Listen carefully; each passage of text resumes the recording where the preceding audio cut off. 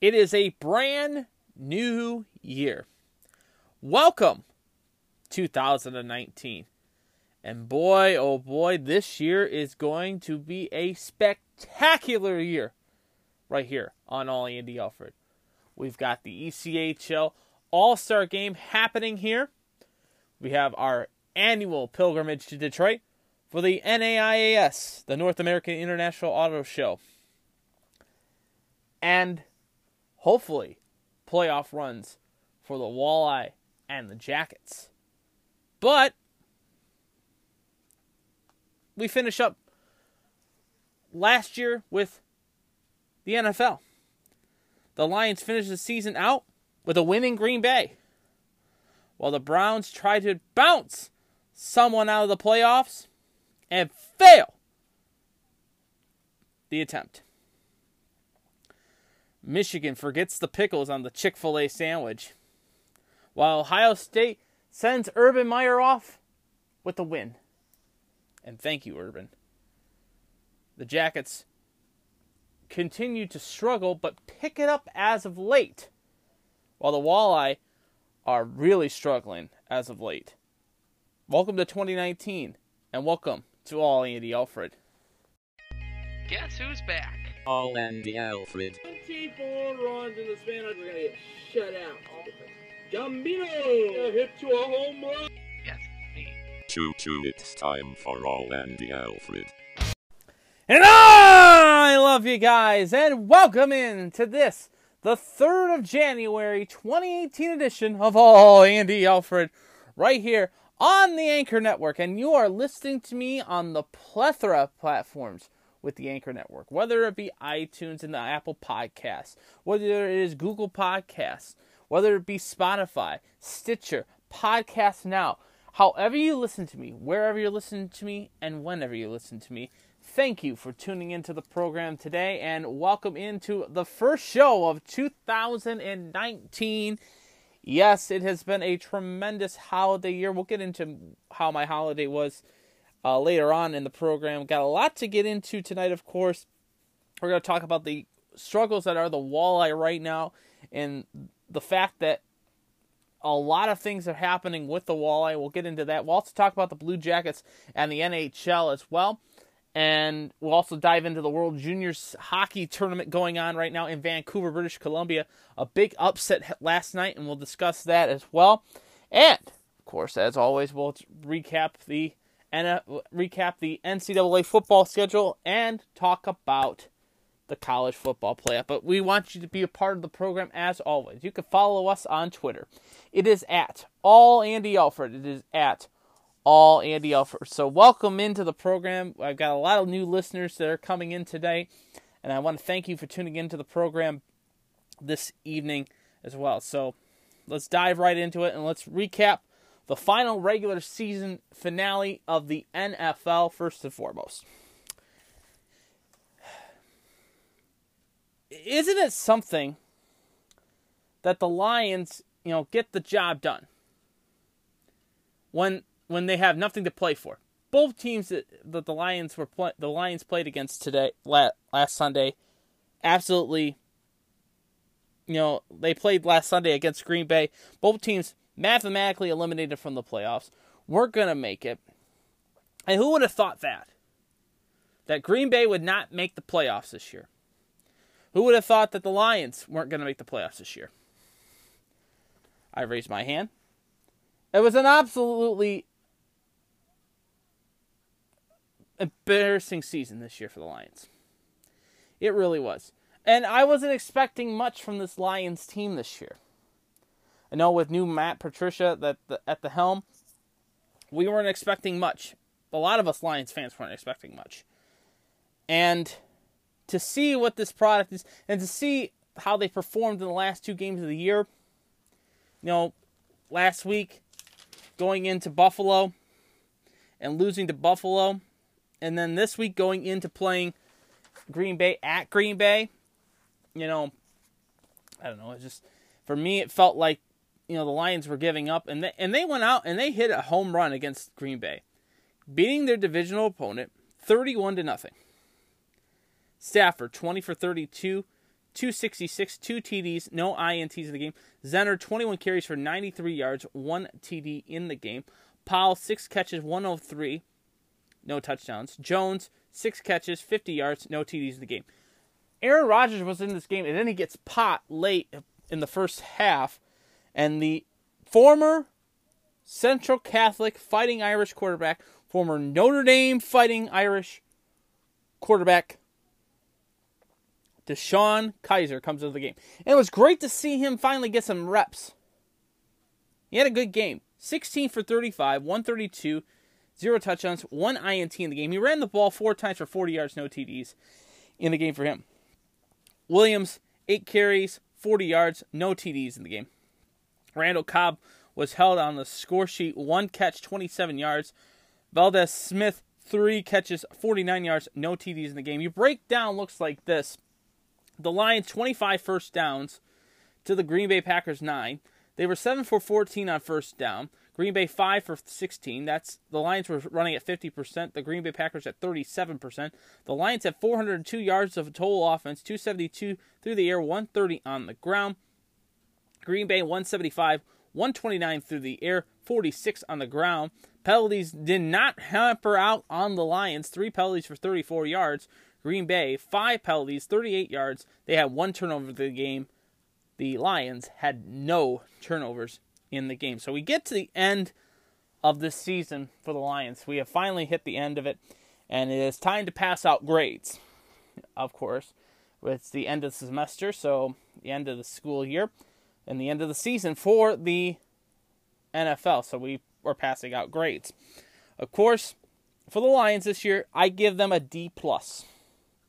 Matthew Stafford alone is a C+ player. Matt Patricia this year was a D- coach. And I say that because, it is his first year and he struggled with the quality of talent that they had on the field. Trading away Golden Tate really, really hurt the Lions this year. It really did. And for me, the fact that this club was so close, and especially how bad the division was this year.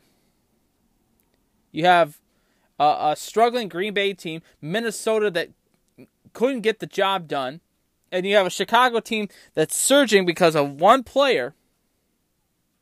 It helps their case out. I give the Lions a D+. I think the Lions can show a lot more improvement. They need to go out and get better players. Sitting at 8 in the draft order right now, and we'll get to the draft order here in just a second, is a benefit for the Lions. They can go out and get a wide receiver. They can go out and get a running back, helping their case out. We'll see. We'll see who wins. Where's the Honolulu Blue come April when the draft takes place? But I digress. The Lions need help. What another team does not need is help. I think the Browns are in the right factor of frame of mind. Because here's the factor. Going into this past week's game against the Ravens, Baltimore needed to win the game to win the division. If the Browns defeated the Ravens, then the Steelers would be going to the playoffs. It showed you how big that game was. And for Pittsburgh to go out and win 16-13 over Cincinnati, all the Browns had to do was win the game against Baltimore. And they played one hell of a game. One hell of a game to show all us Browns fans and Browns fans out there that, maybe next year could be a chance for a playoffs. Absolutely a chance for a playoff spot. Because after all, they've got their quarterback. Now, the thing is Baker Mayfield going to be there for them? I think so. And he was there for them on Sunday against Baltimore. He was 23 for 42, 376, 3 touchdowns, 3 INTs in the game. Had a chance to win the game going down the field, less than a minute to play in the game. Throws an interception. And the Baltimore Ravens defeat the Cleveland Browns 26-24, locking in a playoff spot and winning the AFC North. Nick Chubb, a breakout game, 9 carries for 24 yards. This kid was not even a starter for this team this year. Wasn't even a starter for this team this year. And I told you at the beginning of the season, you can go back and listen to all the episodes, Nick Chubb is going to be a breakout player for the Cleveland Browns. He's going to be a breakout star in the NFL. I loved him back then, and I love him now. He's a great player. You know, Sunday's game was a setback. 9 carries, 24 yards, no TDs in the game. Anthony Callaway, 4 catches, 79 yards, 1 TD in the game. Jarvis Landry, 5 catches, 102 yards, 1 TD in the game. For the Ravens, LaVar Jackson, the star quarterback since Joe Flacco is out, 14 for 24, 179, no TDs, no INTs in the game. He ran the ball 20 times for 90 yards, 2 TDs in the game. Dixon, 12 carries for 117 yards, no TDs in the game. Andrews, 4 catches, 54 yards, no TDs. Hurst, 2 catches, 43 yards, no TDs in the game. Breakdown looks like this. Baltimore had 24 first downs to Cleveland's 18. Cleveland was 4 for 11 on third down. The Ravens, 3 for 13. The Ravens had 463 yards of total offense, 167 through the air, 296 on the ground. For the Browns, they have 426 yards of total offense, 376 through the air, 50 yards on the ground. 10 penalties for 65 yards hurt the Ravens in the game, but it was 4 penalties for 35 yards for the Browns. But those 3 turnovers in the game by Baker Mayfield cost the Browns, especially the last one, cost the Browns the chance to, give Pittsburgh a chance to get into the playoffs. But Baltimore gets the win. They wrap up the playoff spot.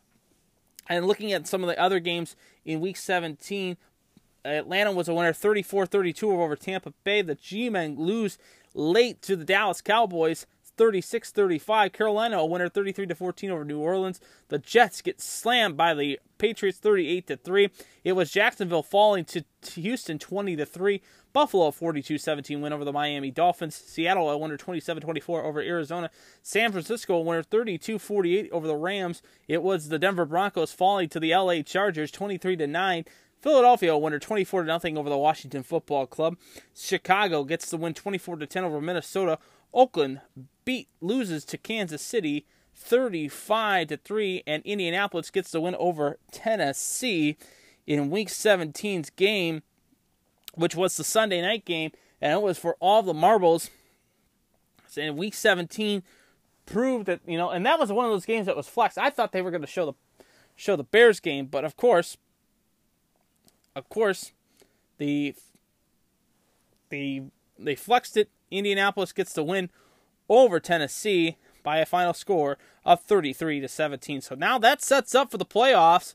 But before we get to the playoffs, we have another card, great card to pass out, and that's to the Browns.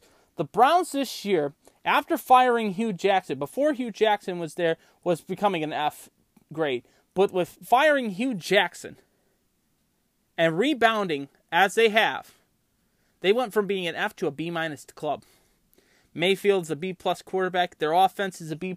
Their defense is a C+, in my feeling. And I look for the Browns next year to actually come out and be strong enough to help themselves out. And we'll see what happens. Let's see what pieces they pick up in the offseason. But, of course, that now leads us into this weekend in the NFL with the wild card round. We have 4 games slated this week, 2 on Saturday, 2 on Sunday. And it will be at 4:35 on ESPN or ABC. The Indianapolis Colts taking on the Houston Texans. In Houston, I will take the Texans in that game. The late game on Fox, we'll see the Cowboys, taking on the Seattle Seahawks. In Jerry World, I will take the Cowboys to defeat the Seahawks this Saturday. Sunday games look like this. The Ravens at home to take on Phillip Rivers and the Chargers. I'm going to take the Chargers to beat the Baltimore Ravens. And the late game sees the defending Super Bowl champion Philadelphia Eagles taking on the Chicago Bears. I'm going to take the Bears to beat the Eagles in that game. Of course, the byes look like this. It's New England and Kansas City in the AFC. In the NFC, it is the New Orleans Saints and the the LA Rams. So we'll see what happens with that. The NFL is right around the corner. A lot of coaches being fired, of course. It was Black Monday this past Monday. Marvin Lewis out as head coach. Hearing a report that McCarthy is going for an interview with the Browns. I don't see that being a really good fit for them. I would like to see the interim coach that they have become the head coach, because he has helped this club out tremendously since they have fired Hugh Jackson.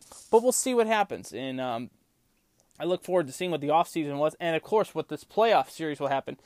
For me, of the 16 teams that are left in the almost at the college football, I said in the NFL playoffs, 2 teams in each division are sticking out in my mind.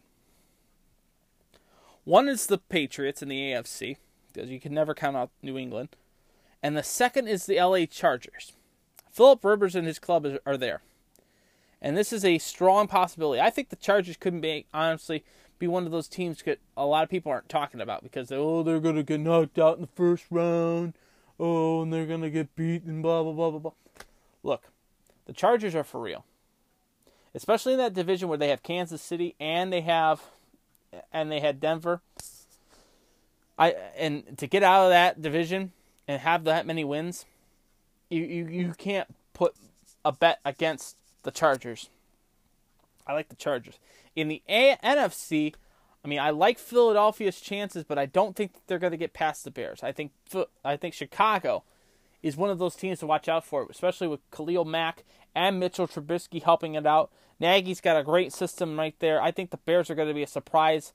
And the other team, and I hate to say this, but I like the Cowboys. Nobody's talking about Dallas. With Prescott and with Elliott, there's a strong possibility that they could be making a run. But for me, of the 16 teams left in the NFL playoffs, who I see playing on February 3rd, my birthday, I see the Chicago Bears playing the LA Chargers for the Super Bowl. Now, you're going to say to me, why are you picking these 2 teams? I liked LA's chant. I love LA. They're good from top to bottom. So, same with Chicago. They're a top to bottom team that can be dominant.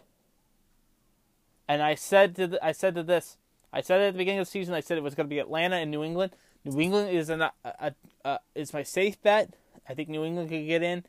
But if it was my money to bet, I would take the Chargers to play against the Bears for the Super Bowl this February 3rd. So we'll see what happens. As you're listening to All Andy Alford tonight right here on the Anchor Network, whether it be iTunes, Spotify, Google Podcasts, Podcast Now, Stitcher, however you're listening to me and wherever you're listening to me, thank you for tuning into the program. And now let's dive into the college football scene. And somebody screwed an order up at the Chick-fil-A Bowl. What an embarrassment to the Big Ten. What an absolute embarrassment to the Big Ten this year in that Peach Bowl. Jim Harbaugh and his club get absolutely embarrassed at the Chick-fil-A Bowl. Absolutely embarrassed. I watched this game, and it was a good lead up to the college football playoff. I thought, Florida and Michigan, this is going to be a great game. There's both teams battling each other out. Florida's an up and coming. They're getting better. This will be a great game. Absolutely a great game. No, it wasn't. The Gators just went and destroyed. They destroyed Michigan. 41-15 with an absolute embarrassment. This is the number one defense. The number one defense. Michigan absolutely routed. They forgot to put the pickles on the sandwich, and they forgot to add the waffle fries to the white bag. Franks, 13 for 23, 173, 1 TD in the game. Perrine, 6 carries, 76 yards, 1 TD in the game. Frank had 14 carries for 74 yards, 1 TD in the game for him. Jefferson, 4 catches, 64 yards. Perrine, 4 catches, 22 yards, 1 TD in the game through the air. For Michigan, Shane Patterson was absolutely good. But he had 2 interceptions in the game. 22 for 36, 236 through the air, 1 TD, 2 interceptions in the game. And it was just absolutely embarrassing. The defense was not there. Their secondary was absolutely torched most of the game. I was embarrassed for the Big Ten in this game. Absolutely embarrassed. I thought Michigan would come out swinging, and they did not. They did not come out swinging. Absolutely failed on attempt after attempt after attempt after attempt. And all you could get is 15 points. That's embarrassing. That's absolutely embarrassing. Absolutely embarrassing. Turner, 7 carries for 32 yards. The rushing was horrible. Evans, 7 carries, 20 yards. Collins, 5 catches, 80 yards. Donovan Peoples-Jones, 8 catches, 71 yards, 1 TD. The 1 TD in the game. Breakdown looks like this. Florida, 15 first downs to Michigan's 18. Michigan was 6 for 15 on third down. Florida was 8 for 16, 50%. 427 total yards of offense. 170 through the air, 257 on the ground. For the Mason Blue, 326 in total offense. 249 through the air, 77 yards on the ground. 4 penalties, 22 yards. 5 penalties, 40 yards for Florida. 4 penalties, 22 yards for Michigan. And 2 turnovers in the game, all to Michigan. Michigan finished the season 10-3, and they've got a lot to go off for now. They have to. Harbaugh's got to have a good recruiting season. He has to have a better recruiting season. And now with Big Boy on the block, Urban Meyer gone, next year, if he does not win the Ohio State-Michigan game, I guarantee you, and I will put my lifeline on the line right here that Jim Harbaugh will be gone as head coach of the Michigan Wolverines. And I'm not a big Michigan fan. I'm not a Michigan fan, period. I like both teams. I root for Ohio State. But as a Michigan fan, and I pose this question to you for the fans on Twitter to post on Twitter, and I'll read them next week on the air. If Michigan loses again to Ohio State next year, do you think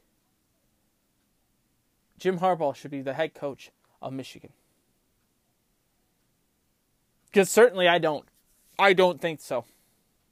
Especially now with Ryan Day now at the helm of Ohio State.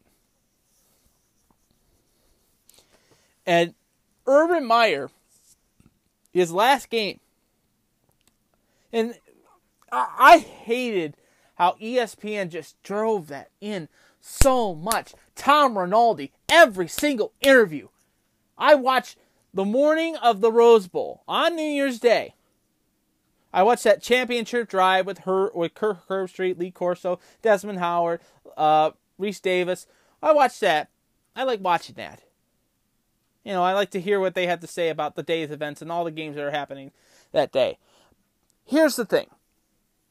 Rinaldi kept driving the question, this is Urban's last game. It's his first time playing in the Rose Bowl. And how's your emotions? How are you feeling? How is this? Let the guy coach his last game. Let him and his players live. Rinaldi is one of those guys. Rinaldi is one of those guys that just is one of those guys that's in your face all the time, asking you the stupid questions. Let the guy coach. And then ask him the questions at the end of the game. We don't need all this information. Oh, how do you feel about this being your last game? Did you talk to your players? Did you do the... Let the guy coach. Let them play. Let them play. Let them play. That's all I have to say. Let them play. And Ohio State played one hell of a football game. They dominated this game. They absolutely dominated this game against Washington.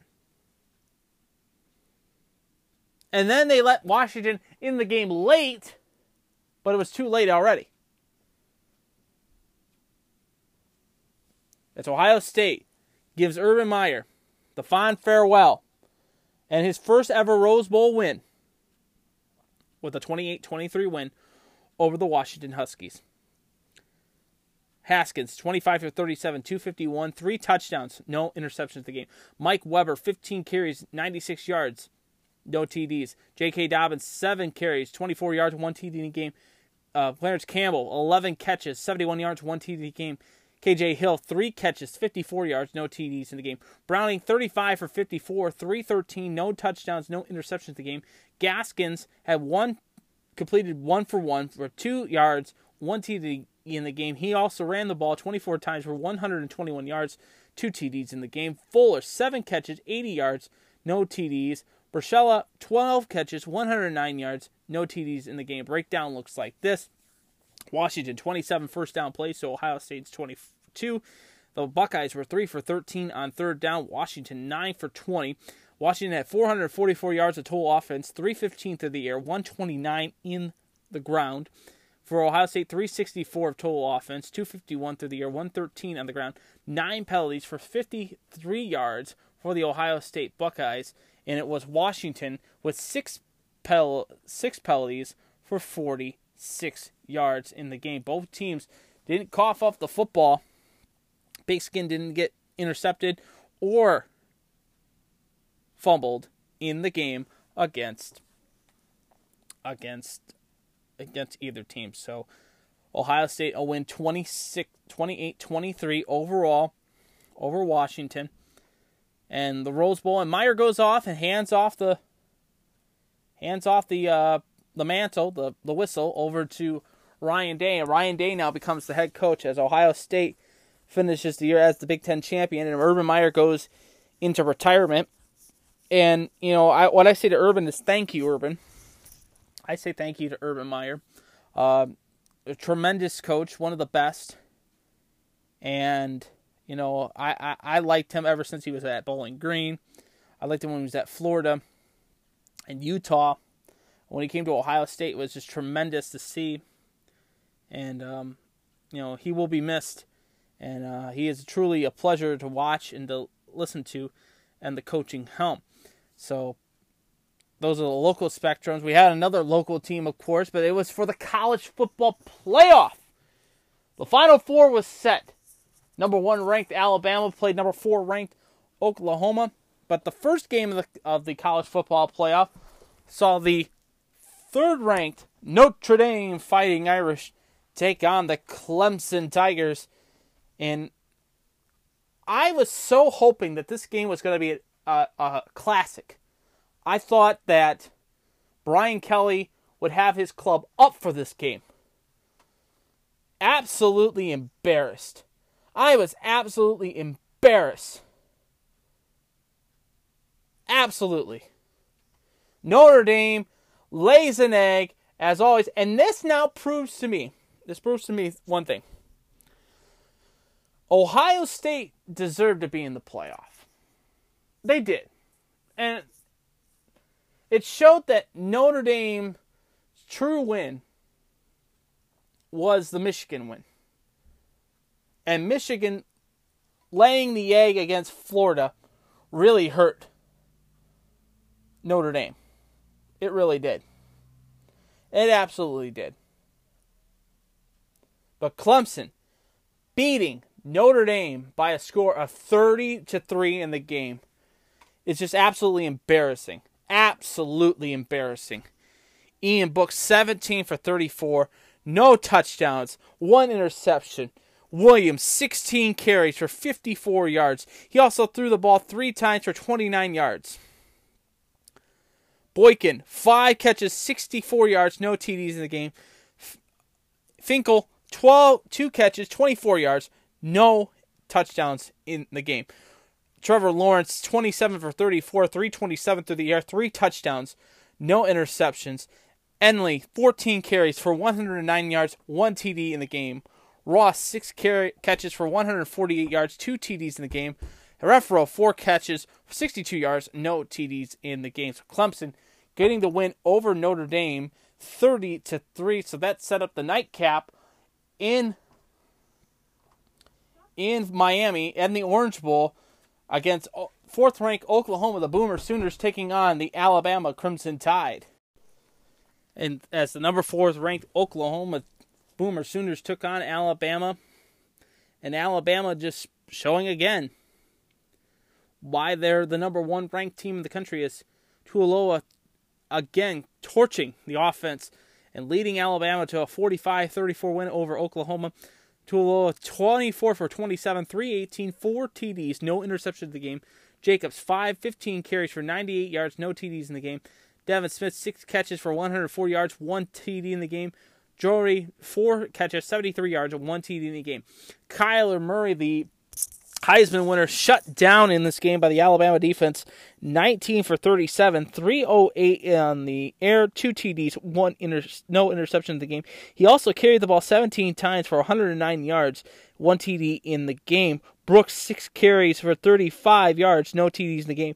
Lamb, 8 catches, 109 yards, 1 TD in the game. Rambo, 3 catches, 74 yards, 1 TD in the game. So that ends the college football semifinals. We now hit the finals, which is January 9th, this upcoming Monday. As Clemson, in a rematch for the national championship for the 3rd straight year,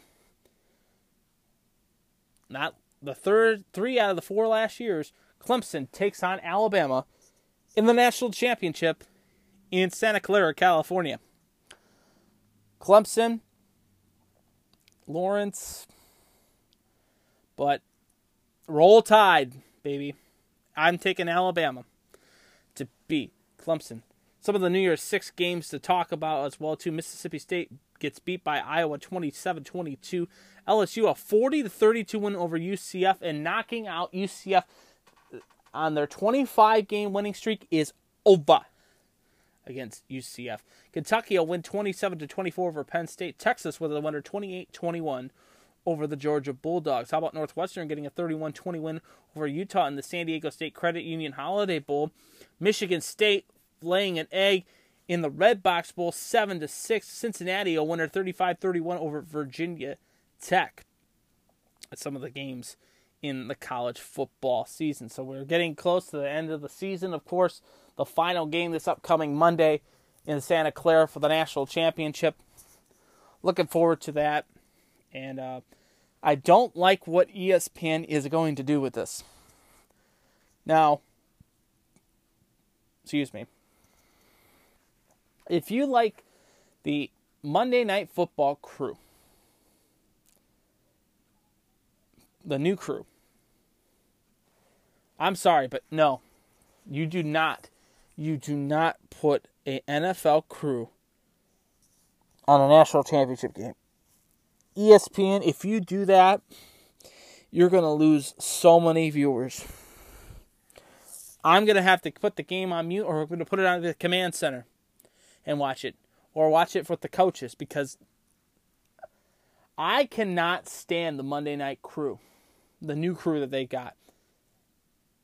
They should have kept Sean McDonough and a few other guys, a couple other new people.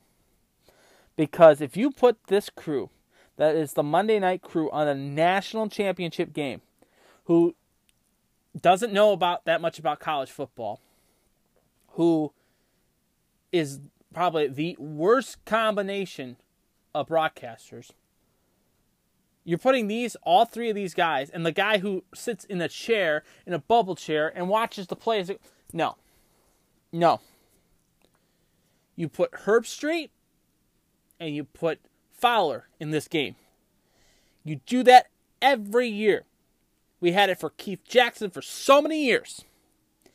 Keep it the way it is. Keep it the way it is. And if you keep it the way it is, we'll be fine. We'll be absolutely fine. But if you put that Monday night crew on there, it's going to be a big mess.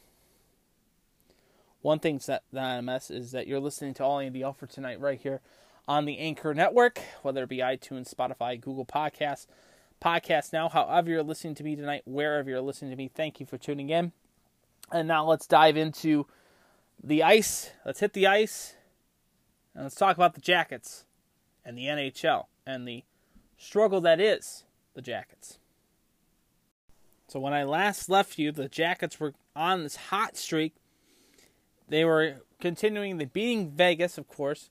They get the job done against New Jersey by the final score of 2-1. Then they hit the road to take on Philadelphia on the 22nd of December 2018 and get the 4-3 win.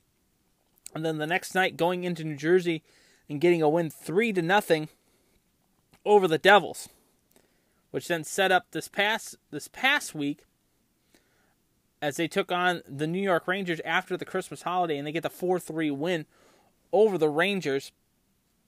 It started off the scoring, of course, in the game for the Jackets, and a good-sized crowd on hand at Madison Square Garden for the game after the holiday break. And you always get good crowds after the holiday break, as it was the Jackets getting out to an early 1-0 lead from Oliver Bjorkstrand, his 5th of the season. Then Jamie Valesky, his 10th of the season for the Rangers, knotted it up at 1 at the 13:59 mark of the first period before David Savard buries it past the King, Henrik Lundqvist, and it was 2-1 CBJ after 20 minutes of play. Kreider then buries his second and third of the game to give the Rangers a 3-2 lead going into the third period before Zach Werenski getting his 7th of the season, tying it at 3, then forcing overtime, and Pierre-Luc Dubois buries it 31 seconds into overtime as the Jackets get a 4-3 win over the New York Rangers. The Jackets out shooting the Rangers 29-22 in the game. They were 58% on the faceoff dot to New York's 48%. The Rangers 1-for-1 on the power play. Columbus 0-for-1. Columbus out hitting the Rangers 32-18 in the game.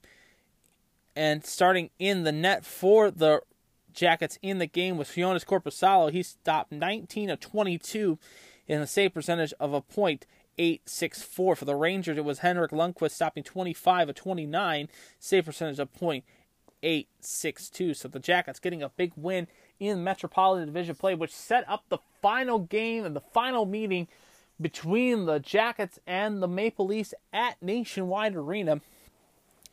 And the Jackets were looking to bounce and win the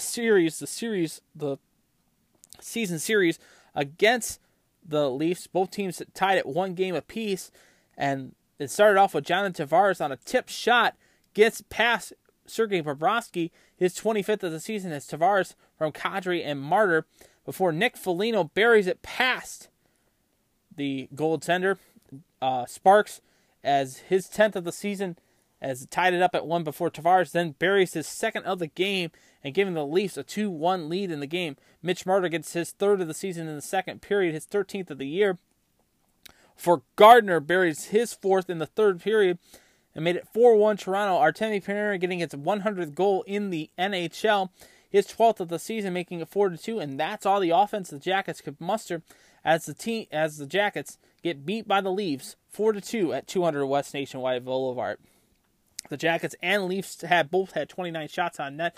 The Leafs were 58% on the faceoff dot to Columbus's 42%. The Leafs were 1-for-2 on the power play. Columbus 0-for-2. The Jackets out hitting the Leafs 24-8 in the game. For the Leafs in the game, Sparks had stopped 27 of 29. His save percentage of .931. For the Jackets, it was Sergei Bobrovsky between the pipes. He stopped 25 of 29.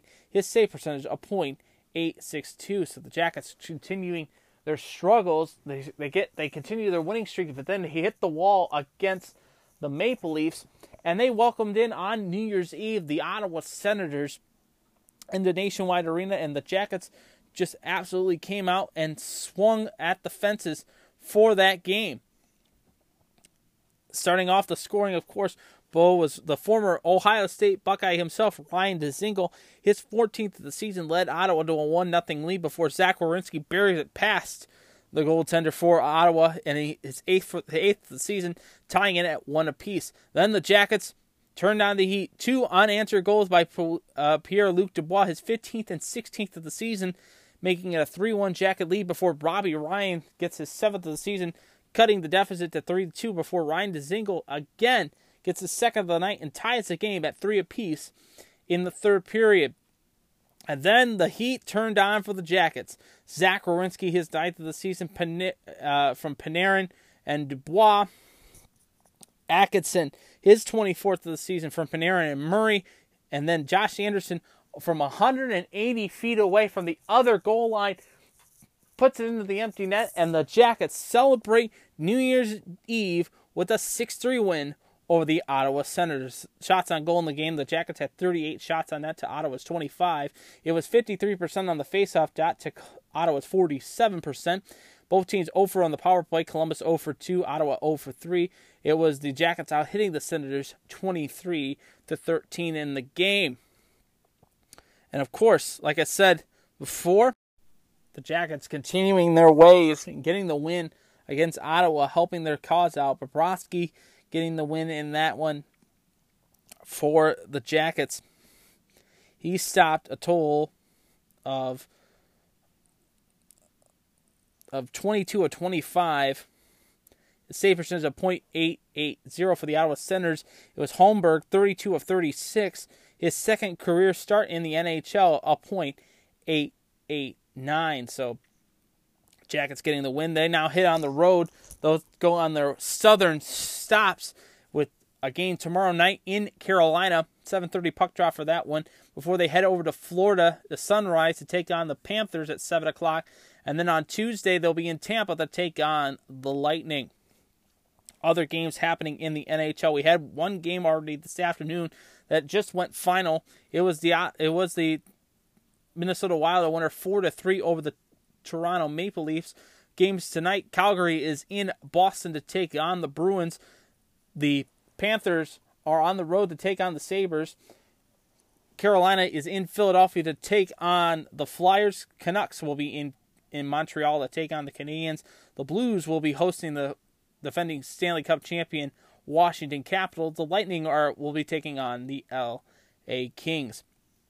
Games last night in the NHL, the Canucks were a winner over the Ottawa Senators 4-3. Calgary a 5-3 win over the Detroit Red Wings. 7-2 winners were the Pittsburgh Penguins over the New York Rangers. The Devils lose to the Stars 5-4. The Sharks a winner 5-4 over the Avalanche, and the Oilers a 3-1 win over the Arizona Coyotes. Looking at the standings going into today's play, here's what it looks like. Updated standings with Toronto losing today. Tampa is a winner. Tampa is in first place with a record of 31-7-2 with 64 points. Toronto 26-12-2 with 54 points. Boston 22-14-4 with 48 points. There are the top three in the Atlantic Division. In the Metropolitan Division, it is Washington at 24-11-3 with 51 points. Pittsburgh 22-12-6 with 50 points. And the Blue Jackets are 23-13-3 with 49 points. Wildcard race looks like this. How about the Buffalo Sabres?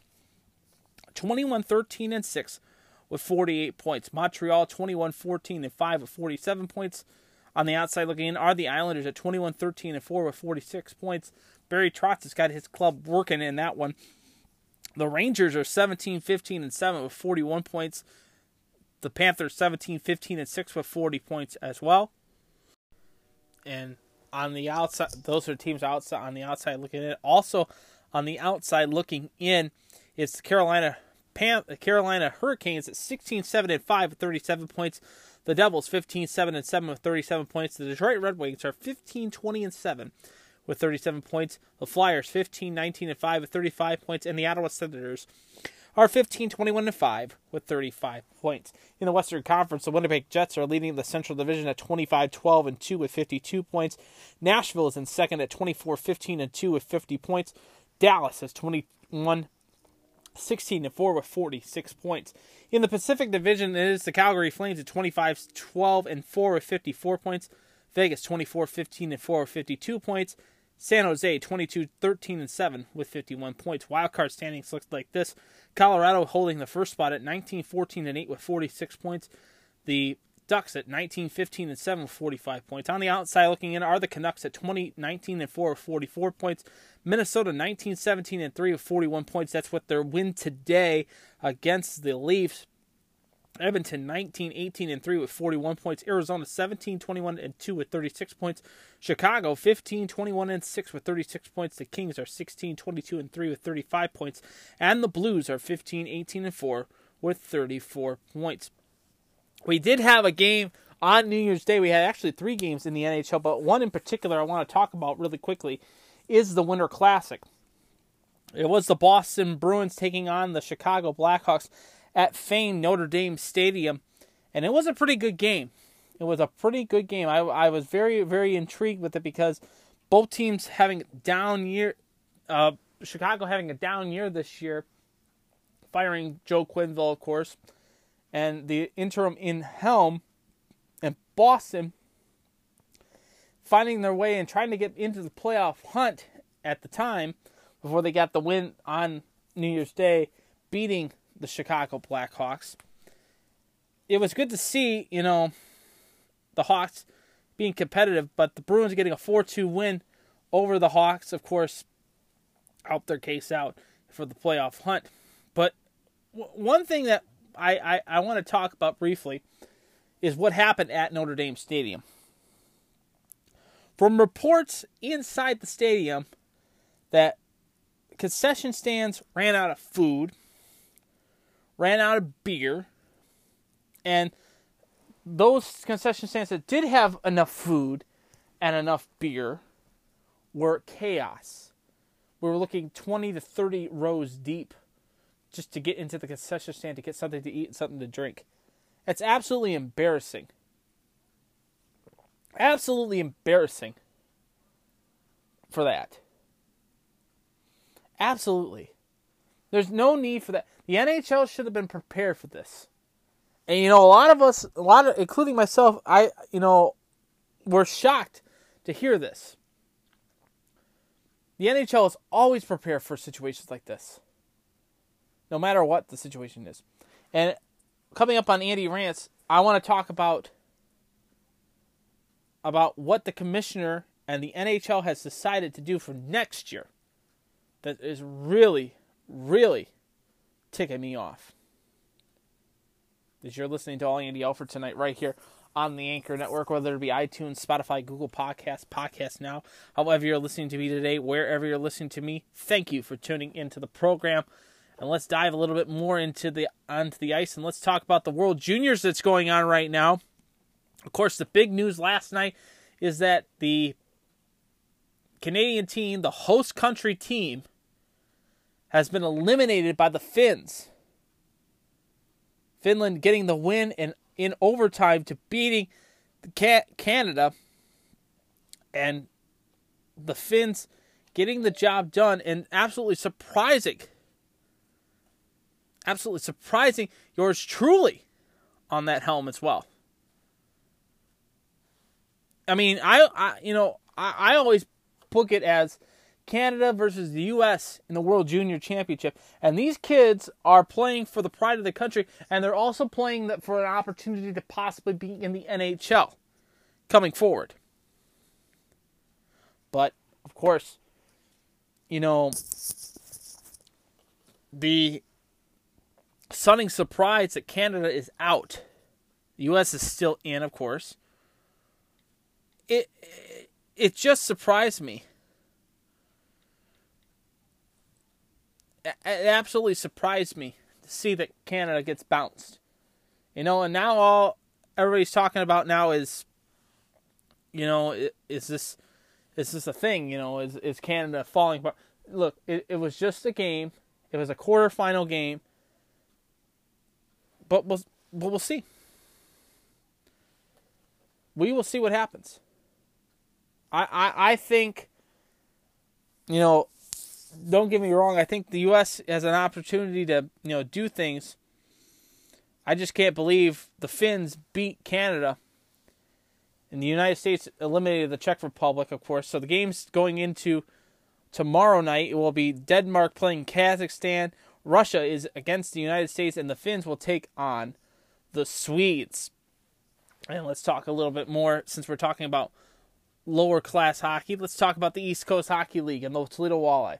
When I last left you, the Walleye were on a bit of a run as of late. Well, now 11 players have gone to either up to Grand Rapids, or are injured, or have gone up to higher leagues. Most recently, Kevin Tansey going to the Stockton Thunder in the AHL.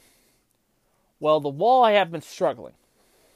They have been struggling as of late.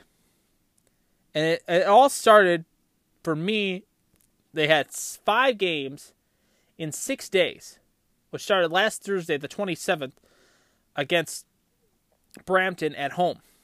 And the Walleye getting the win 7-4 over the Beast. But then Friday night, they headed in to the beautiful complex.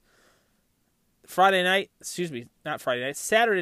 they headed into the complex known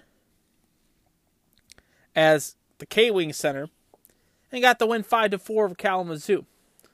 But then the party got burst on the 30th as Fort Wayne beat Toledo 3-2 in overtime. And then New Year's Eve, my friend Everett and his Cyclones absolutely pummeled the Walleye 4-1. They get back into action tonight, of course, as they take on the Wheeling Nailers at Wheeling. So we'll be seeing what happens with that. And, it'll be interesting to see how Toledo responds. They have 3 games in 4 days. 2 of them are at home this upcoming week. But right now, if you look at the standings going into this weekend's play, the Central looks like this. Cincinnati still in first place at 22-6-2-2 with 48 points. Toledo is 21-7-3 with 45 points. Indianapolis 17-14-0 with 34 points. Wheeling 16-13-2 with 34 points. Fort Wayne 16-14-0-1 with 33 points. Kalamazoo at 15-16-0-1 with 31 points. Mountain Division looks like this. Idaho is 19-10-1-2 with 41 points. Utah 18-18-3-1 with 40 points. Tulsa 16-11-4-2 with 38 points. Wichita 15-13-4-3 with 37 points. Kansas City is 17-12-1-1 with 36 points. Rapid City is 14-16-2-3 with 33 points. Allen is 9-26-0-2 with 20 points. Eastern Conference looks like this. Newfoundland is at the top at 20-10-1-0 with 41 points in the North Division. Adirondack 18-19-2-2 at 40 points. It is Maine at 18-12-0-1 with 37 points. Reading 15-9-2-5 with 37 points.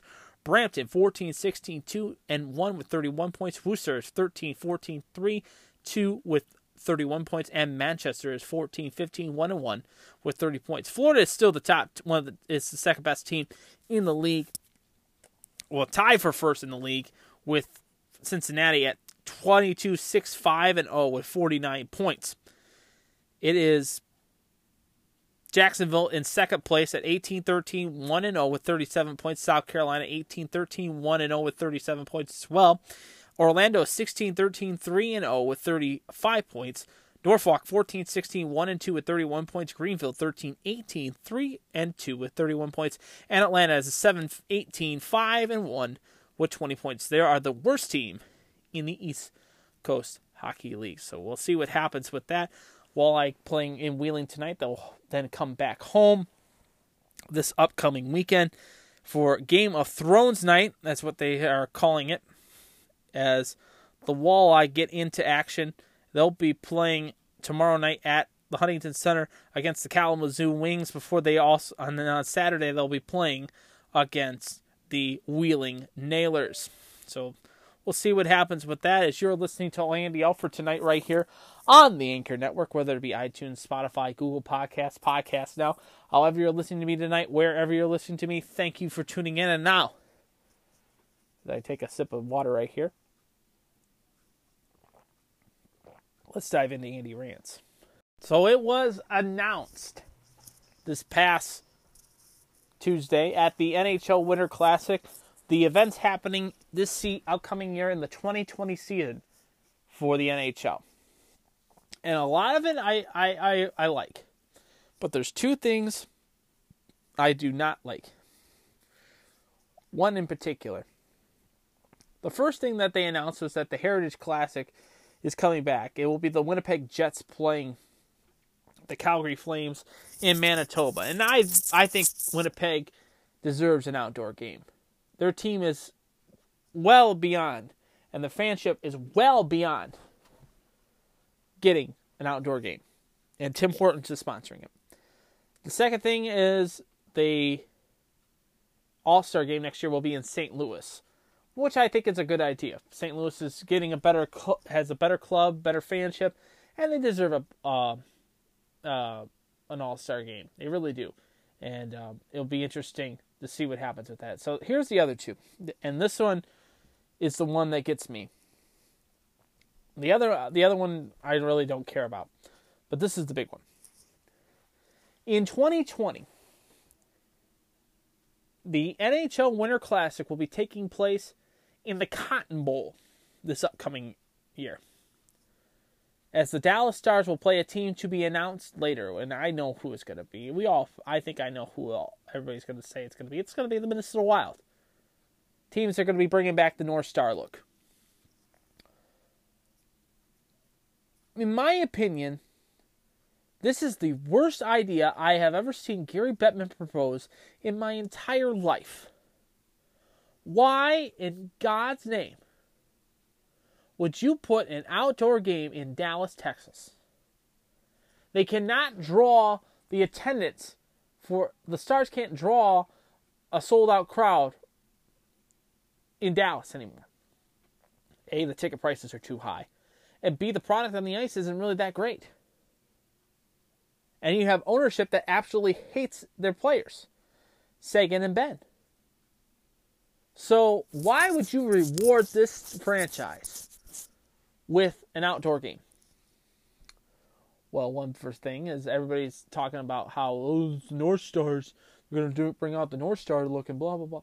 Look, folks, I'm going to say this plain and simple. I'm going to say this one final time. One final time.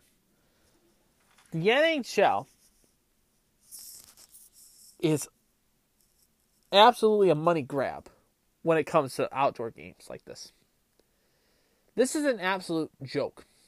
An absolute joke. To put this game in the Cotton Bowl, where the temperature is going to be in the 40s, and it always rains in Texas in the winter. It doesn't snow. It rains.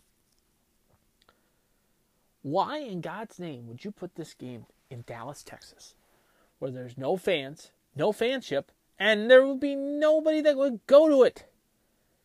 True, the Cotton Bowl has history to it, but why would you put a hockey game there? If you're going to put a hockey game somewhere, put it in Jerry Jones' stadium. That way you could have it be one of the biggest attendance hockey games. But not in the Cotton Bowl. Not in the Cotton Bowl. And not in Dallas. Where I think it could go, well, I mean, Minnesota deserves an outdoor game. They deserve an outdoor game, a Winter Classic game, and have it be Minnesota versus Dallas. That'd be a great fit. But I will say it, and I will say it, and I will say it. It should be played in Columbus with the Jackets playing either Pittsburgh or with Detroit. And it should be played at the Horseshoe in Ohio State. Plain and simple. The biggest this past week, Boston and Chicago have the second biggest attendance, with 70,000 plus watching the hockey game. Now, yours truly was going to go to the game. I decided not to go at the last second. I did have a couple good offers on SeatGeek for seats, but why? Why would you put this game in the Cotton Bowl? It's not worth it to play a game in the Cotton Bowl. A, because the fans aren't going to show up, and B, nobody wants to go and sit out in the rain in Dallas to watch a hockey game. Put it in a cold weather climate. Put it in St. Louis. Put it in Nashville. Put it in Carolina. Put it in Boston. Put it in Buffalo again. This was the 11th Winter Classic. We have 11 years of the Winter Classic. It all started in 2007, folks. With the NHL playing Buffalo and Pittsburgh in the Winter Classic. It was provided by AMP Energy drink, which I remember. We've had good matchups, and we've had what the hell matchups. Like, a few years ago, we had Chicago playing Washington. Not even a real matchup. And every year, it's the same, almost the same exact teams that play. True, this upcoming year with Dallas being in the Winter Classic, it's going to be nice to see a new team playing. But not in the Cotton Bowl. Not in Dallas. Not in Texas in the winter. Plain simple. Put it in Columbus. Pittsburgh versus Columbus. Detroit versus Columbus. Come on, Gary. You've got you've got your Hall of Fame induction. Might as well give us what we want. An outdoor game in the shoe to break the attendance record in the NHL. Because we could definitely do it in Columbus. We can get 108,000. 110,000 was what it was at the Big House. We can definitely get past 110,000 at the Horseshoe. So let's make it happen. Come on, Gary, get on the horn. And let's put the game in the shoe, where it long deserves. And that's Andy Rants tonight. I want to thank you for tuning into the program tonight, of course. You can always follow us on Twitter. It is at AllAndyAlford. It is at AllAndyAlford. Like I said, get out, enjoy the nice warm weather we're going to be having here in the Northwest Ohio area, of course. Tomorrow night I'll be headed over to my alma mater, Toledo School for the Arts, to see the Alumni First Friday show, of course.